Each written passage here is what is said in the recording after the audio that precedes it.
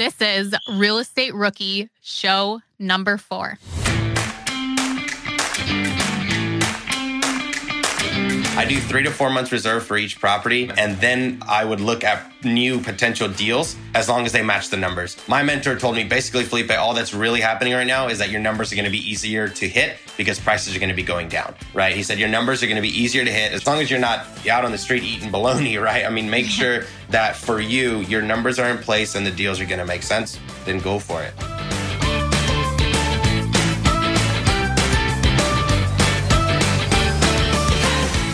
Ashley Kerr, and I'm here with my co-host Felipe Mejia and his parrot. Oh my gosh, why did you have to bring it up right away? You couldn't wait to say that, could you? The whole recording, chirp, chirp, chirp. I thought it was a smoke detector. This is terrible. Okay, guys, I'm in Florida. I'm supposed to be headed back to Nashville soon. I'm at my in-laws' house, and they have a parrot, right? And you can hear it in the background during the whole show. And no one decided to tell me. I've been here for a while, so it's just kind of background noise. I can't even tell. And it's just chirping away the whole time during this conversation. But anyways. Well, I had a good laugh over it, so.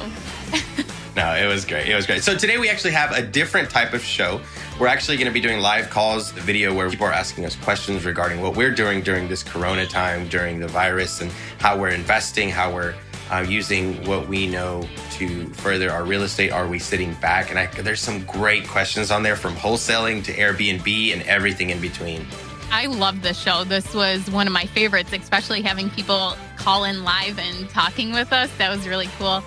I got excited about someone who's starting with the wholesaling, and it was just really inspirational how it didn't work out, but they're still going and doing it. But then we touch about how people are handling tenants who can't afford to pay right now. So I like going over all that stuff. And with people asking these questions, it always makes me think too about, am I doing it the way that I want to do it? And I'm always learning too from everyone. So I thank you to everyone that called in today. Absolutely. I think there's so much knowledge in today's show because it was live and people were asking questions based on what's going on today. It's changing every 12 hours. Ashley, how are you doing up north? How's everything with you and your family? Is everyone okay? Yeah, New York State started a pause order where it's not mandatory to shelter in place, but everything that's non-essential has shut down. So I've basically been home in the barn or at my rehab, which there's no one there. But luckily the hardware stores are still open, but we did try to stock up on stuff so that we don't have to go out as much. What about in Florida? How long are you going to be quarantined down there? So we're quarantined down here for a little bit. We have 5 acres and 2 homes. I know that's like just a backyard to you. You have like 100 or 200 acres. But we're just out here.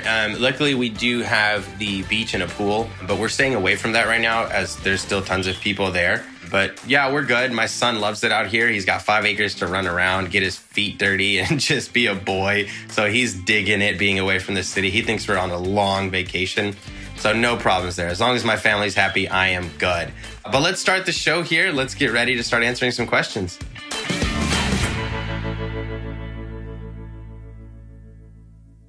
Are current interest rates making you depressed about cash flow? What if it didn't have to be that way? Rent to Retirement has 2.99% seller financing available on turnkey properties. You heard that right. That's a seller-financed 2.99% interest rate where the average cash flow is over $900 per month. They also have options where you can put as low as 5% down on multiple investment properties with no PMI. Rent to Retirement is the nation's leading turnkey investment company that understands what it takes to be successful in today's dynamic real estate market. Their reputation speaks for itself with more 5-star reviews than any other company on the BiggerPockets website.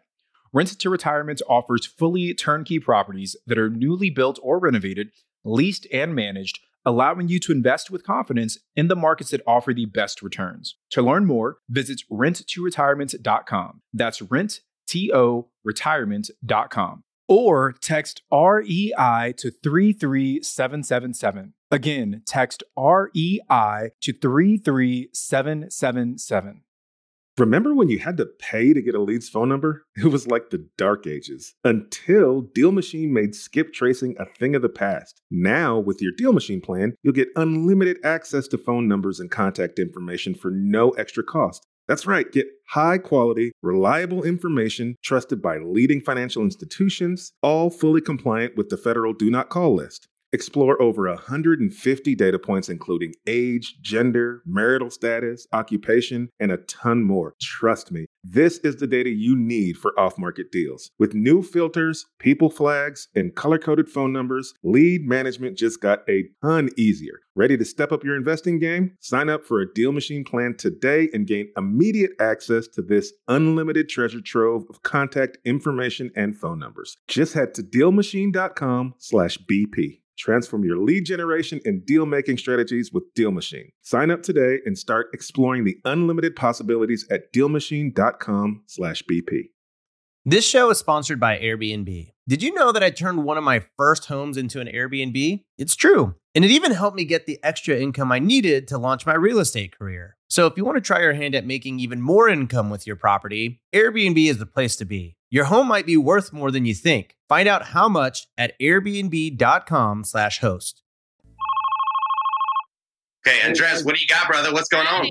My question is, if my goal is to generate cash flow with the uncertainty of the coronavirus, what do you guys think I should be doing? Because maybe I get a property and the tenants might not pay, or I might not get any tenants.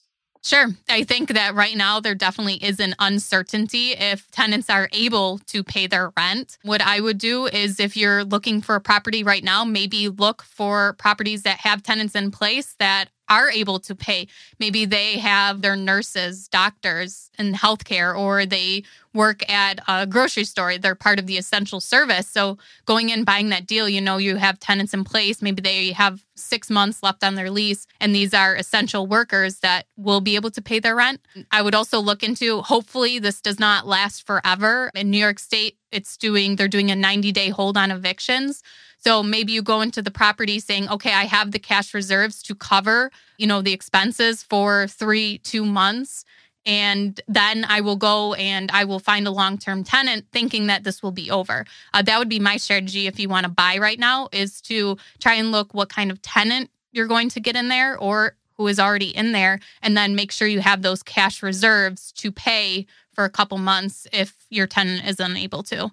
Perfect. Yeah, Andres, one of the things that I would tell you, man, is just do a little more due diligence when screening tenants. Definitely do the things that I feel like a lot of times as rookie landlords we forget to do, like actually call their references on their job. You're allowed to call and see, what their standing is like and stuff. So you can definitely figure those things out. Doing some due diligence, I think, is going to save you a lot of headaches in this situation. I think a lot of people are going to be looking for places to rent, cheaper rent than they were paying. So I think right now, one of the more crucial things that I'm doing is making sure that I'm screening my tenants properly to make sure that they do still have a job. They are able to pay rent and that they're in good standing, and definitely be calling their last landlord to see how they treated them. That's really important. Those are things that you are allowed to ask. So that's what I would be doing right now, man.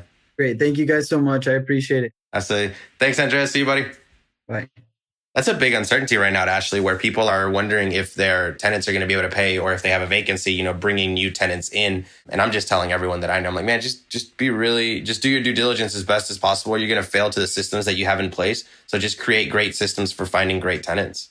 Right. And I think buy and hold has always been kind of a safe strategy compared to flipping in a recession. But this whole thing right here is kind of showing that, it's not always a safe bet. Like when a state puts this, 90-day hold on evictions, and I feel like some ways the media is broadcasting that, it comes across as, oh, you don't have to pay rent for 90 days or whatever it is for your state. And I think that, property managers need to do a really good job explaining to their resident. That doesn't mean you just don't pay and then you're back on pace after 90 days. You will have to make that up.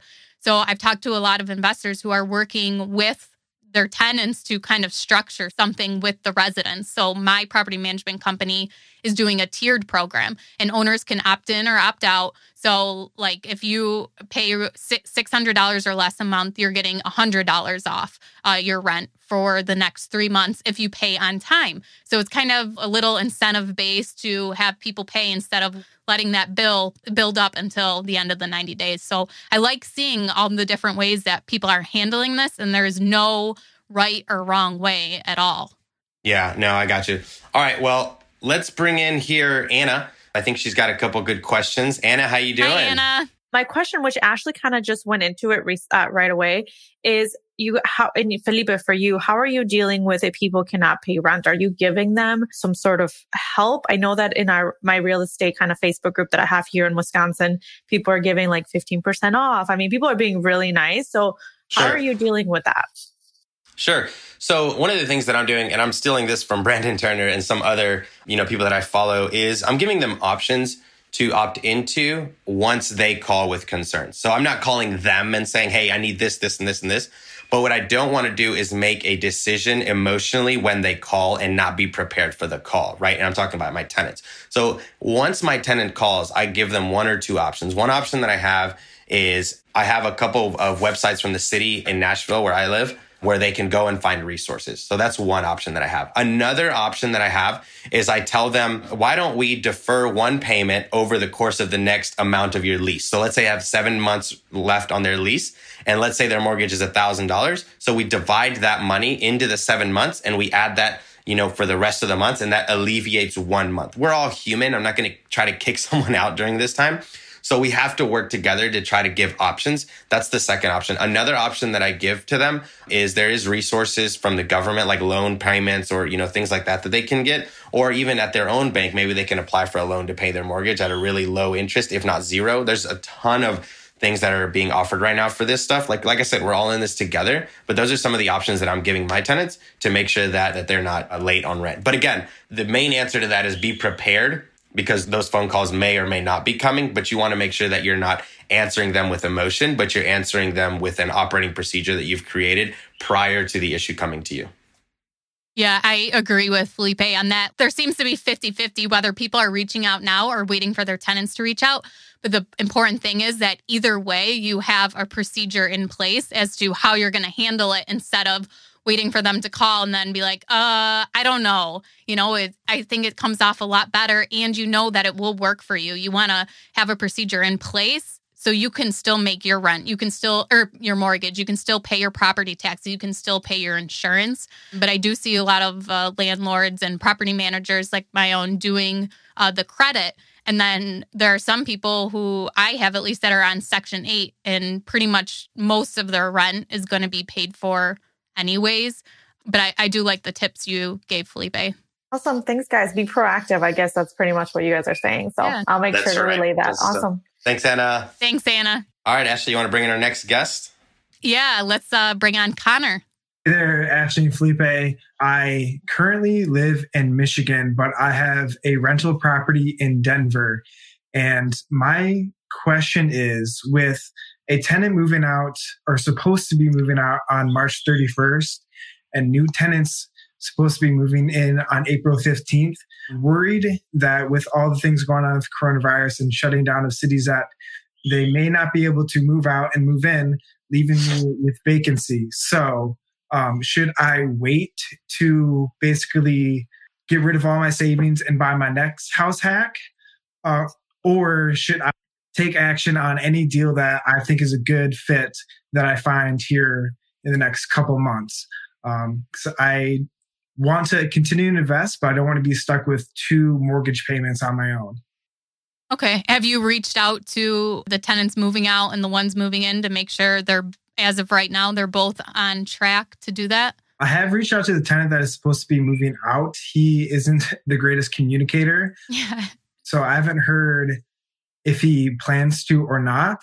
And then the tenants that are supposed to be moving in, my property manager she was the one that found those tenants. Mm-hmm. And I haven't heard one way or another if we are on track or not, but I can find that out likely the next day or so. Yeah. And then if they haven't already, make sure they get a hold deposit. But I'm sure, being a property management company, they probably did. So that can kind of help a little bit, if they do back out. But I was talking about this with a friend this morning, actually, and he has someone that's already delayed 2 weeks. They're moving in because of everything that's going on. So if they don't move in, worst case scenario, 3 months. Do you think it would be vacant 2 months? I would say 3 months, just to be safe. Like, I don't think that, but make sure you have those reserves. And then if you still have extra money, I would go and, yes, buy another property. I'm not as actively looking as I was, but if I get a property emailed to me, I'm still looking for that deal and if it makes sense. But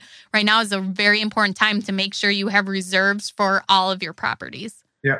Awesome. Thank you. Felipe, did you want to add? Yeah, I'll just add a little bit there, Connor. I think Ashley was spot on. Geez, that was great. One of the things that I would tell you is I heard a little bit about should I keep looking? I would, right? If your numbers still make sense, take emotions out of it. And in that numbers, I mean, you need to make sure that you have, your reserves for every single one of your property. 3 to 4 months is typical. Some people do 6 months, and that's cool too. I do 3 to 4 months reserve for each property. And then I would look at new potential deals as long as they match the numbers. My mentor told me basically, Felipe, all that's really happening right now is that your numbers are going to be easier to hit because prices are going to be going down. Just he said nothing about emotion, right? He said your numbers are going to be easier to hit as long as you're not out on the street eating bologna, right? I mean, make sure that for you, your numbers are in place and the deals are going to make sense. Then go for it, right? As investors, we all talk about, I can't wait till the next downturn to continue to be investing in cheaper properties. And then it happens and people are, freaking out, which I get. But this is where I think a lot of the wealth is going to be distributed to people that took action versus people that didn't take action. Yeah. Great. Thank you, Connor. Thanks, Connor. Appreciate it. Okay, let's bring in Dimitri. I want to get your opinion on something. I have an opportunity to purchase my neighbor's home. It's a 3-family, so I would have to fill 3 vacancies, and that concerns me. I have reserves that'll hold me down for a couple of months, but again, given the current state, I don't know how long this would last. So although I could write it out for a couple of months, at some point it'll start eating into me where I won't be able to do it. So I just wanted to get your take on filling 3 vacancies in today's market. How long will it take you to close on the property? So when would you actually need to start? That's another, getting appraisers, inspectors out right now. That's another issue. They're not in a rush to sell. And again, because it's off market, I can work with them. Yeah. Because they do understand the current circumstances. I don't think this is bad for you. I think you should use this to your advantage in that they're not in a rush to sell, but I would definitely get it under contract, do about a 45-day, 50-day close, whatever they want, the longer the better. Once you have that property in contract, I would start putting it on Realtors, Zillow, Craigslist, Facebook, all across the board, looking for tenants. I would personally go about $50 under market value for rent and just start hitting it every 10 days, dropping it just a little bit and start weeding out the bad tenants. And really just while you're under contract, I start looking for tenants, so you can start looking at this potential tenancy. And if they're not in a rush, that's actually a good thing, right? Because that's giving you more time to screen tenants and look for potential good ones versus 30-day close, have to get people in there immediately, right? So it gives you a little bit more leverage time. 45, 50 days is great, man. I think that's perfect. I think that's best case scenario, honestly. Yeah, I think that's better than, you have a 2-week or 30-day closing because of everything that's going on right now. This will kind of delay that out for you. Did that answer your question there, Dimitri, though? Yeah, it did. Yeah. Okay, awesome. I would say go for it, start the process. Yeah. Okay. Thanks, guys. Yeah, thank you. No worries. It looks like we have Travis here. It's interesting to see what's going on and what challenges the long-term landlords are having versus the short-term. Just because travel is so much stopped in the day that we live and everybody's trying to stay quarantined as much as they possibly can. So I had some thoughts, but kind of y'all's thoughts on, I know Felipe, you do Rent by the Room. I'm also doing Rent by the Room, trying to fill a couple rooms and dropping the rates significantly just to try to push people through.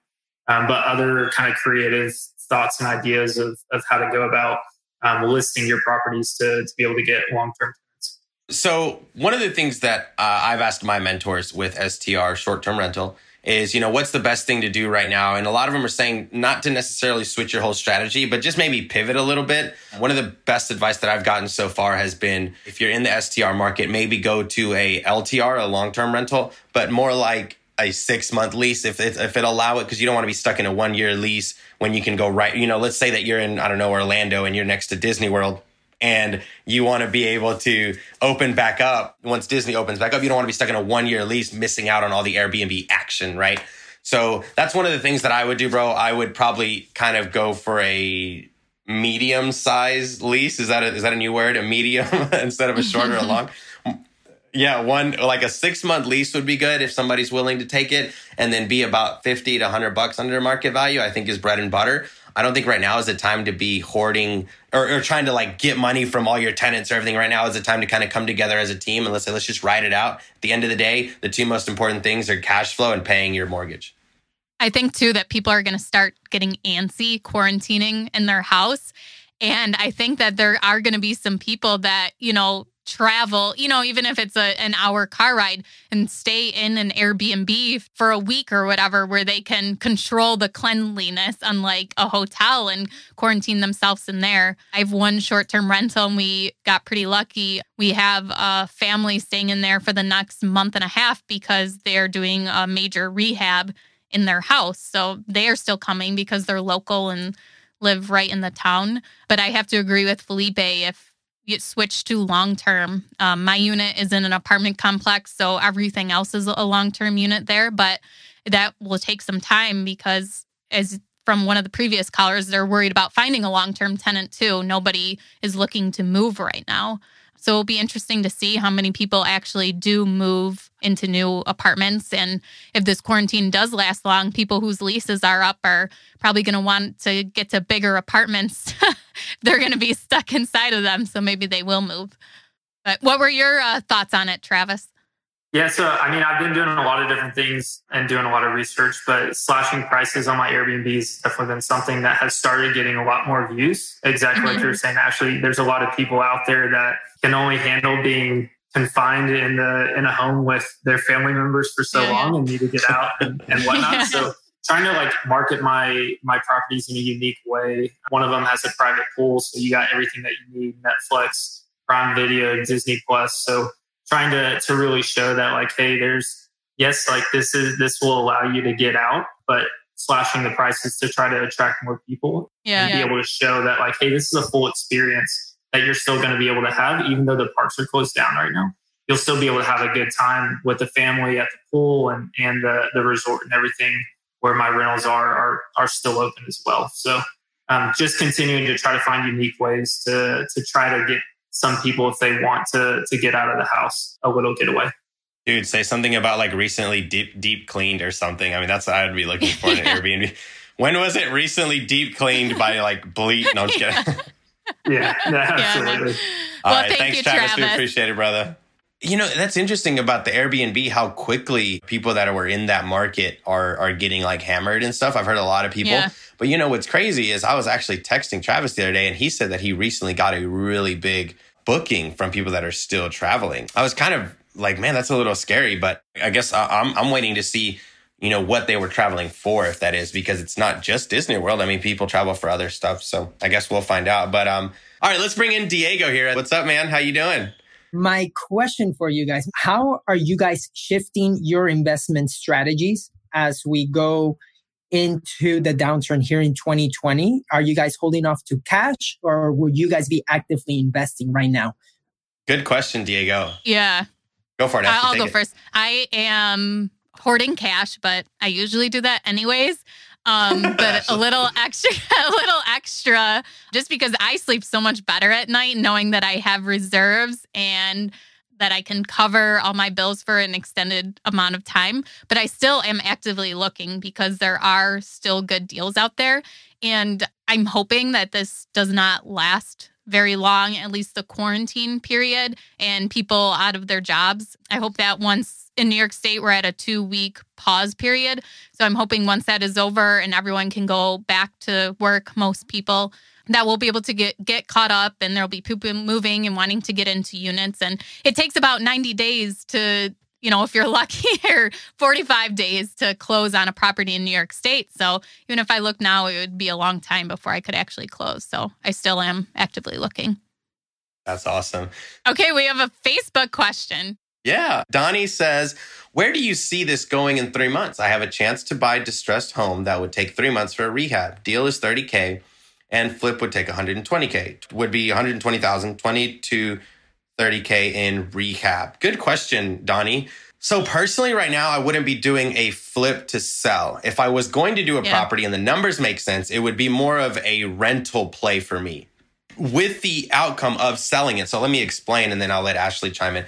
So me and Ashley did a podcast. That's the last one, episode 3. Is that right, Ashley? Because we only have 4. And basically, what we were told was every deal you buy during this time has to make sense for 2 ways.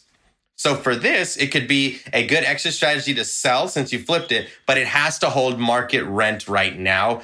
I wouldn't do this to sell it. Personally, I would buy this if the numbers make sense. I mean, they have to really make sense, not like you're trying to finesse the numbers, but they really got to make sense on paper. Take the emotion out of it, then rent it for 6 months to maybe a year, depending, and then flip it on the other side if that's your gameplay. If your gameplay is to flip it, then it has to make sense as a rental and it has to make sense as a flip. So that's what I would do with this. What about you, Ashley?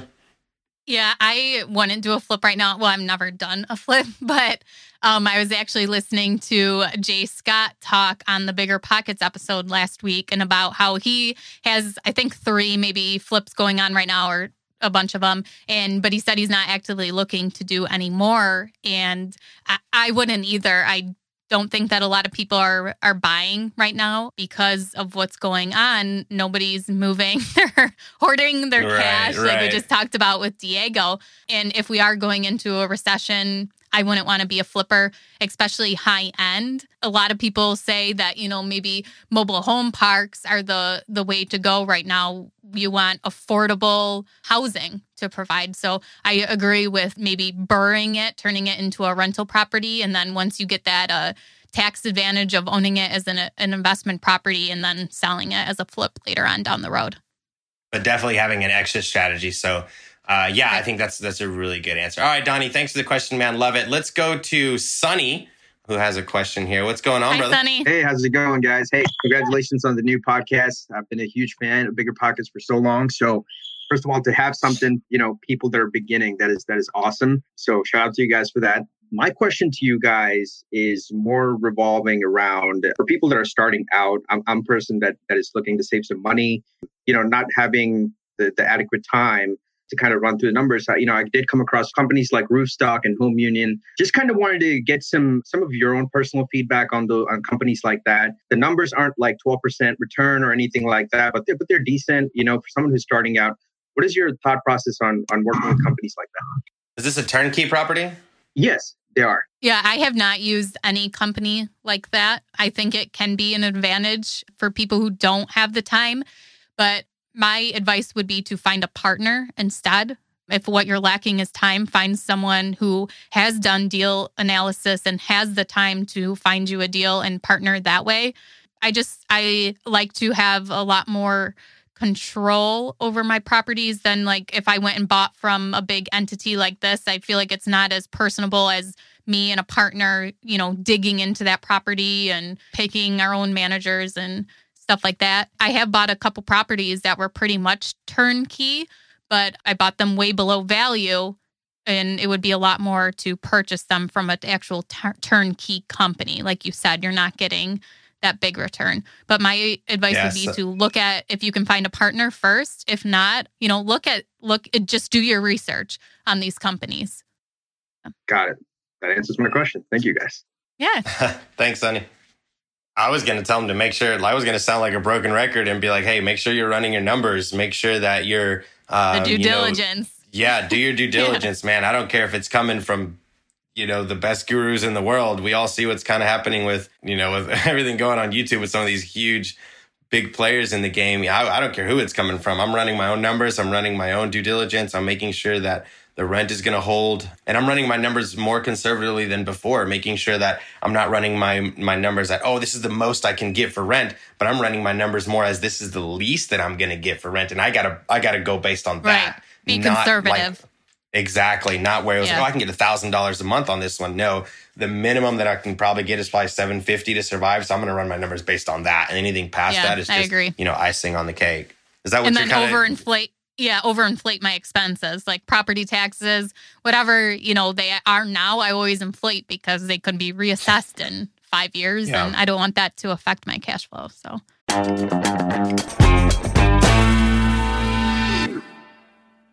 This show is sponsored by Airbnb. Did you know that a long time ago, before I ever started my real estate business, I turned one of my first primary residences into an Airbnb? And that's the extra income that I needed from Airbnb that gave me the confidence to go out and work for myself and eventually quit my 9-to-5 job. And now I have dozens of Airbnbs all over the country. I've even partnered up with the old David Green on a recent property in Scottsdale to take our portfolio to the next level. And of course, we host it on Airbnb. But you don't need to be a full-time real estate investor to start on Airbnb. As a matter of fact, I was self-managing 10 properties while working my 9-to-5 job, so I know anybody can do it. Think about it this way. You're looking for extra income and going on a vacation. Wouldn't it be great to rent out your space and let your property pay for itself while you're gone? I did this one time. I pitched my wife and my roommate, because we were house hacking, on the idea of renting out our home, and it paid for all of our expenses on a trip to Mexico City. So go and give it a try. It might just change your life, just like it did mine. And I really do mean that. Your home might be worth more than you think. Find out how much at airbnb.com/host. When Bigger Pockets started podcasting, no one thought we needed a store, but then books, so many books, best-selling books, rookie books, partnership books. We needed the best real estate bookstore ever, so we chose Shopify. Shopify is the global commerce platform that helps you sell at every stage of your business. From the launch stage to the first order stage to the did we just sell out the whole store stage? Shopify is there to help you grow. Whether you're selling real estate books or retro clothing, Shopify's platform helps you sell everywhere, online or in person. Now, speaking of online, did you know Shopify has the internet's best converting checkout, up to 36% better than other leading commerce platforms? And no matter how big you grow, Shopify gives you everything you need to take control of your business. And that's why we chose Shopify for the Bigger Pockets bookstore. So sign up for a $1 per month trial at shopify.com/BPRookie, all lowercase. Again, go to shopify.com/BPRookie now to grow your business no matter what stage you're in. Shopify.com/BPRookie. Whether you need to buy or sell, or you're just obsessed with looking at homes for sale, Redfin's got you covered. Redfin updates their listings every 2 minutes to help you see new homes first. And they give you personalized recommendations based on the homes you like, so you can find the home that's just right for you, whether that's a cabin, a craftsman, or a castle. With the top-rated Redfin app, you can favorite homes, share listings with others, and schedule tours, even the same day, with a local Redfin agent who can help guide you through the whole home buying process. And if you're looking to sell, Redfin agents have the experience to help get you the best price possible for your home. That's because they sell twice as many homes as other agents. With a listing fee as low as 1%, Redfin's fees are half of what others often charge, which means you'll have more money to put towards what matters most to you, like your next home. In fact, last year, Redfin saved home sellers $127 million. No matter where you are in your real estate journey, Redfin can help. Download the Redfin app to get started today. No, exactly. Okay. All right, so let's bring in Lewis. Okay, my question is more about wholesaling. This weekend, I was sending out letters like you're supposed to. I've never done wholesaling. I've gone to a couple courses and read it and did what they said. And it's actually started working. I got my first call back. Wow. I went out there. Yeah, it's really kind of crazy because when you hear about what it is, it doesn't make sense. But when you do it, like, oh, I get it now. It feels different. And I went into a place and the place was definitely, he didn't need me. He had a $900,000 house he wanted to sell on the water, which he thought was beautiful. And I was like, well, I need some work. And I gave him his number. He came back, that's kind of low. I'm like, yeah, I totally understand. It was a great experience, I must say. I learned more about wholesaling just trying it than actually doing it. And well, it's also so terrifying because they don't tell you, wholesaling is pretty simple once you get there. But it's that why is there such a mystery around wholesaling? That's my thing. Why is there it's like everybody tells you, but you don't believe them. And then when you do it, you're like, oh, it is exactly like that. It is so much like that. I think it's because you have to take the action. Like you have to actually talk to people. You have to actually call them. You have to actually go to their house. And I think that's what stops a lot of people from doing those things is because you have to actually do something where if you're looking to, buy a rental property, you can just sit back on your computer and look at rentals and do deal analysis. But for wholesaling, you have to, you did direct mail? Yeah, I did direct mail. Funny enough, I sent out only 80 letters and I got one response. And I think a lot of people get caught up too on what should I put in my letter? Like you can Google a million different samples and there's no right or wrong way, but just write something and send it out. You have to take action on it. One of the things that you could, or I think the mystery behind, like Ashley said, is people don't take action. And maybe people are so used to being paid, I don't know, $15 an hour working a year to get $15.50. Or you could do one wholesale deal and make 10 grand, right? And they're like, that's just not possible. No, that can't happen to me. I'm an average person. And I used to think that way. I'm born in the South. I'm a Hispanic kid. I'm 5'6". I never would have expected to have 40 plus tenants. Like that just doesn't happen to me. But then I switched my vision to why not me? And that's when it happened, right? And I think that's what you're doing now. It's like, well, why not me? Everyone else can do this. There's plenty to go around. Why not me? So we need to get out of that mentality of, oh, well, I deserve a 50-cent raise after a year. It's like, no, you deserve a wholesale deal now. Like, let's make that work. They just think, I feel like a lot of people maybe just think that it's out of the realm for them and that's for the other people and not for them. And I would challenge you to say, no, like this is for you. You can do this. I don't care if you're a woman, a minority, big, little, short, tall. This is for you and you can do this. I know when I first got into real estate, I kept saying, oh, I don't want a wholesale. That just sounds like, oh, I don't get that. Who'd want to do that? And now after one deal, I'm like, this is the greatest thing next to sliced bread. I need more of this. So how did that deal turn out? It didn't turn out the way I wanted. He rejected my offer. But it was one of those things of, even in the rejection, he was very, very polite. I got a lot of just experience knowing what to look for. I mean, I tell people, I took a class in wholesaling for $45 and it was more than worth the money. This is. Yeah. And what happened? Okay, he rejected your offer. That was so horrible. I mean, that's it. Why did you even try? But like you said, it's a learning experience and you can. And the whole process took, really like 3 days. Yeah. So, it's like, hey, okay, great. Didn't work out. All right, bye. On to the next one. Yep. Worst case scenario, you got to see a really nice house. He said no. Best case scenario, you would have made, a bunch of money. So I think that's awesome, dude. Keep crushing it. Yeah. This is how bad it is. I've already got my letters ready. Good. Let's go. Awesome. Let's Keep go. it up. Yeah, cool. Thank you for calling in. You got to come back in the Facebook group, on the Rookie Real Estate Facebook group, and come in and post once you get your first one, okay? I will. Thank you. Thank you so much. Yeah. All right, brother. He was really excited. I liked him. I know. I'm excited for him. Okay, so let's bring on Glenn.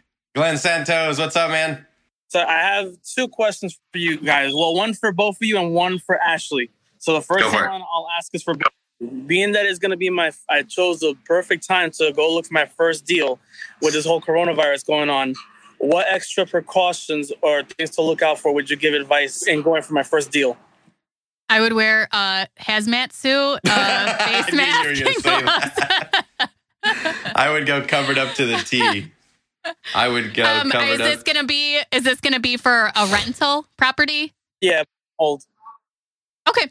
Yeah, I would just run my numbers conservatively. And look at who your potential tenants are too. And make sure that you're able to find tenants. I have one town right now that we posted a listing, I think Sunday night, and already we have 4 people interested in the property. So it doesn't mean that there's people aren't looking. You just got to know which markets people are looking for. So definitely do your research and be conservative on what you can get for rent. I have another unit that has had no activity on it, and we actually did half off April's rent if you want to move in, just to try to get someone interested in moving there. But yeah, like Felipe said, be conservative. I'm not getting a lot of less interest or anything. If not, I'm getting the same, if not more, amount of interest of tenants. I think it's hitting every city differently. So like we've said a couple times on here, make sure that you're looking at your numbers conservatively, making sure that you're not looking at the top of the market like we used to. Like, oh, I can get this much in rent. Look at what's the least that you can get and run your numbers based on that. And then make offers based on that as well. But what was your second question, Glenn? So, Ashley, we spoke a little bit on Instagram Messenger, I think a couple of weeks ago, or like about a month and a half ago, after I heard your episode saying that you encouraged my wife to be a property manager for our property. Yeah. So now I wanted to ask you, what advice would you give her in terms of studying and learning and for becoming a property manager? Good question. Well, first of all, it's definitely Brandon Turner's book on rental property investing. Has she read that? Do you know? It's a Bigger Pockets book. He's on the first one, the buying the rental property book, but not the managing one yet. Yeah. Have her do the managing one too. Both of those are really great, but also have her stick to the lease. Think about as many possible things as you can to put into the lease for scenarios that might come up, because it's going to be hard to be the bad guy when issues come up. And this way you can blame everything on the lease. Like, oh, I'm sorry that this happened, but in the lease it says this is how we take care of that situation. You signed the lease. I signed the lease. I can't go against the lease. We both signed it. So that's my advice I would give. Felipe, you can probably give good advice. You manage your own properties too for a new property manager. I think I always use the excuse I got to talk to my partner when I don't like the answer. But that gives me 24 hours to touch base on a certain situation. So use those little things to your advantage. Don't ever give an answer based on emotion. I think that is the biggest thing. I think people overpromise when they're happy and then underdeliver when they're sad. So don't give a answer within 24 hours unless it's an emergency, and fall to your operating procedures. You should never give an answer, period. The answer should always be searchable, and that's going to get you away from being sued. The answer needs to be on paper on your website somewhere. So I think that's going to be my biggest advice is don't give an answer based on emotion. And then second, don't give an answer at all. Make sure it's on paper somewhere where you can tell them, hey, you can actually find that answer on our website. And if it's a new question, answer it strategically within the 24 hours and then create an SOP for that question, because I guarantee you someone else is going to have that. Yeah, even if when I first started out, I wrote a rules list and it just was 1, 2, 3, 4, 5. And it just had if there's a lockout, that's, a $20 fee. And it was a whole list of different scenarios and rules of what you could and couldn't do and what would happen if you did it. So. Man, Ashley, if I had to sign a lease with you, God, I feel like I wouldn't read it. I'd be like, oh my gosh, so much stuff. You probably have the best tenants, though. That's awesome. All right, Glenn, thanks, buddy. Appreciate it, man. Yeah. Tell your wife good luck, and we're rooting for her. Thanks, brother. All right, so. Okay. Next, we have Sarah. So I know everyone's freaking out about the economy and things right now. Have you thought about the classes of properties you have? I don't know if Ashley and I have ever even talked about this because, we have B and C class. And so I thought that would be something kind of fun to discuss is thinking about your own properties and how you feel if they're going to be recession proof or not. Because I know some people with A class properties are really worried about that right now. So I was going to kind of pick your brains on how you're feeling about your portfolio. That's a great question. A lot of mine are C's and B's too. I have several that are a higher B, almost an A, low A. But low A. Those are in a great location, and I'm not really worried about them. I would be worried if I had luxury apartments. I used to manage patio homes, brand new patio homes. And I do have a little concern for those. It is the highest rent in the whole town. They're beautiful, but they are almost every unit is filled by a retired person. So with the stock market going down, I'm assuming that most of their retirements accounts have gone down, and it depends, what their their retirement is, their financial position. But I do have that fear that some of them won't be able to make those high rent payments anymore because their retirement has dropped so much that they might not want to renew another year paying that much out of pocket. Yeah, great question. For me, I love where I stand. I've always kind of known that I wasn't ever going to buy a rental property that was Class A type style because I knew that was the top of the market. But I also wasn't going to buy your D's, way C+, you're way down there. I was always, when I was mentored during this, a lot of people that know my story from episode 329 on the Bigger Pockets episode, I always decided to rent to construction workers, food service people, very middle class, struggling to stay in the middle class tenants, because for me, I've always felt those have been the best tenants. I didn't want nagging tenants way up top, and I didn't want people that weren't going to be paying their rent. I wanted people that were going to appreciate the property. So the only thing that's really happening to me is now I'm getting B+ tenants that want to pay cheaper prices coming to ask for me, if that makes sense. So I'm getting better tenants because they want the cheaper rent versus losing. And then my tenants are really wanting to stick around because they don't want to drop to, the lower class tenants. Not lower class, but lower individualized, they want to make sure that the properties are where they want. People don't want to live. They want to keep their source or the way that they're living now. So for me personally, I've always just stuck to the middle.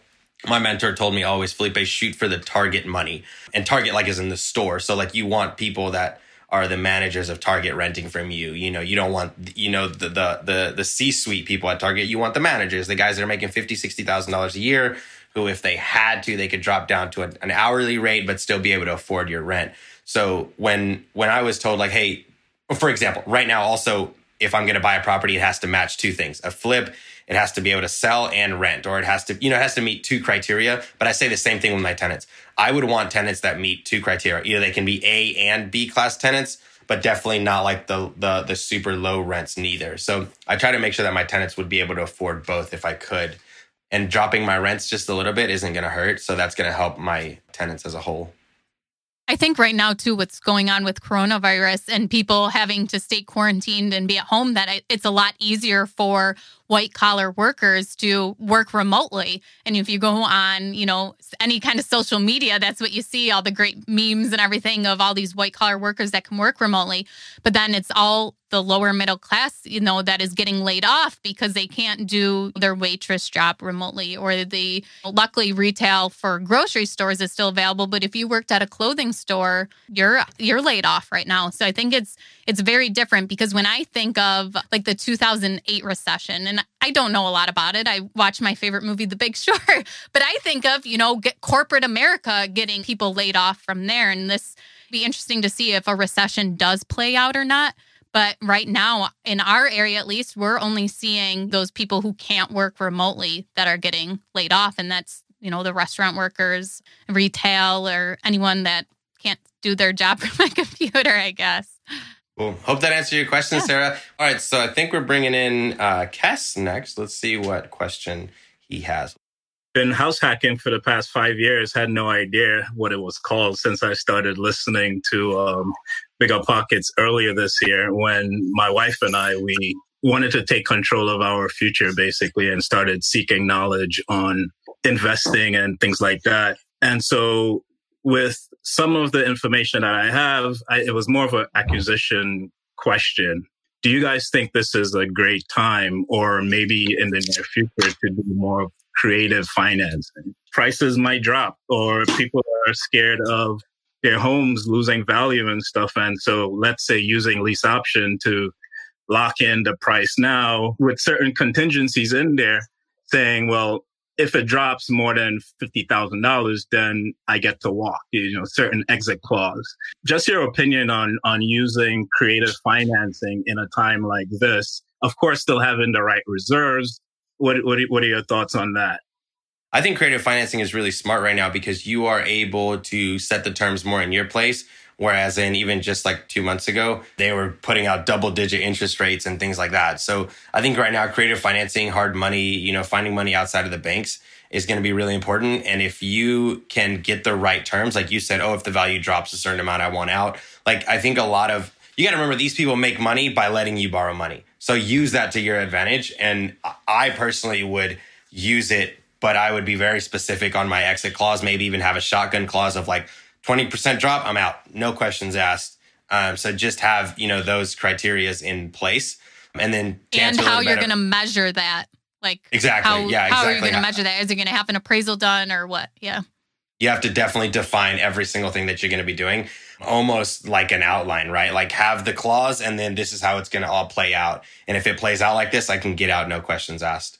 The only thing I would add to that is I would be worried about doing a balloon payment anytime within the next year. That's something I would stay away from, as I wouldn't do, like interest-only payments or something for 6 months and then the total balance due. So balloon payment, maybe even like the next year and a half, is something I wouldn't want to do with creative financing. Gotcha. Cool.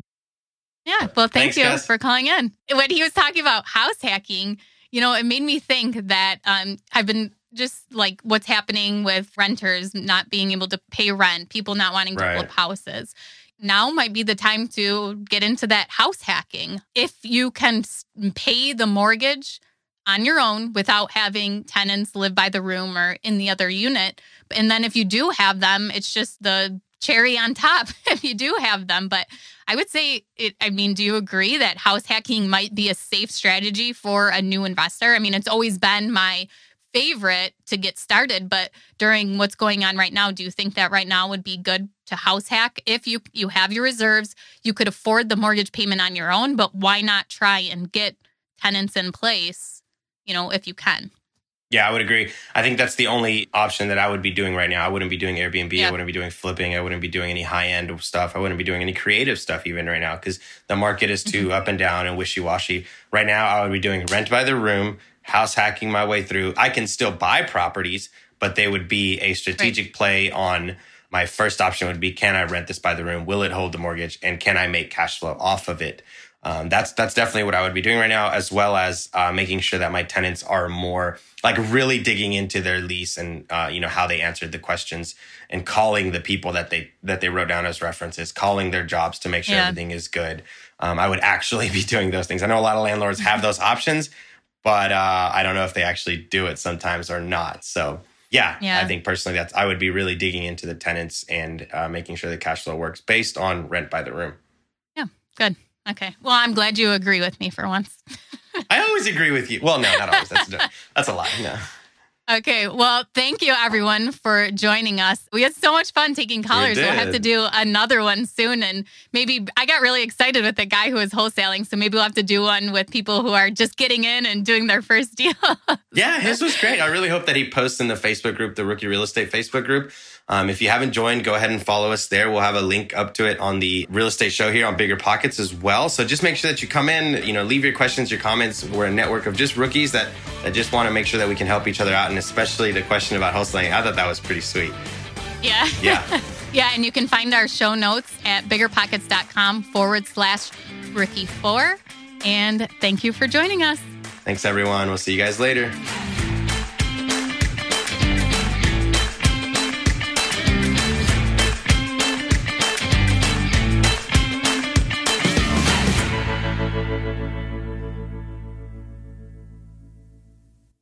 The market is changing and finding your way can be tricky. Rates shift, headlines whirl, but your goal hasn't changed. You want financial freedom. And the best investors know it's not about timing the market, it's about time in the market. If you're ready to get into the real estate investing game or take your game to the next level, finding an investor-friendly agent is your next step. With BiggerPockets Agent Finder, you can find the right agent in minutes. Just head to biggerpockets.com/deals. Enter a few details about what and where you want to buy, and boom, instantly match with an investor-friendly agent who fits the bill. These local market experts can help you navigate the neighborhoods, analyze the numbers, and take action with confidence once and for all. There's free resources only available at biggerpockets.com/deals. Get an agent, get the deal, and get closer to financial freedom at biggerpockets.com/deals. That's biggerpockets.com/deals to find your investor-friendly agent today.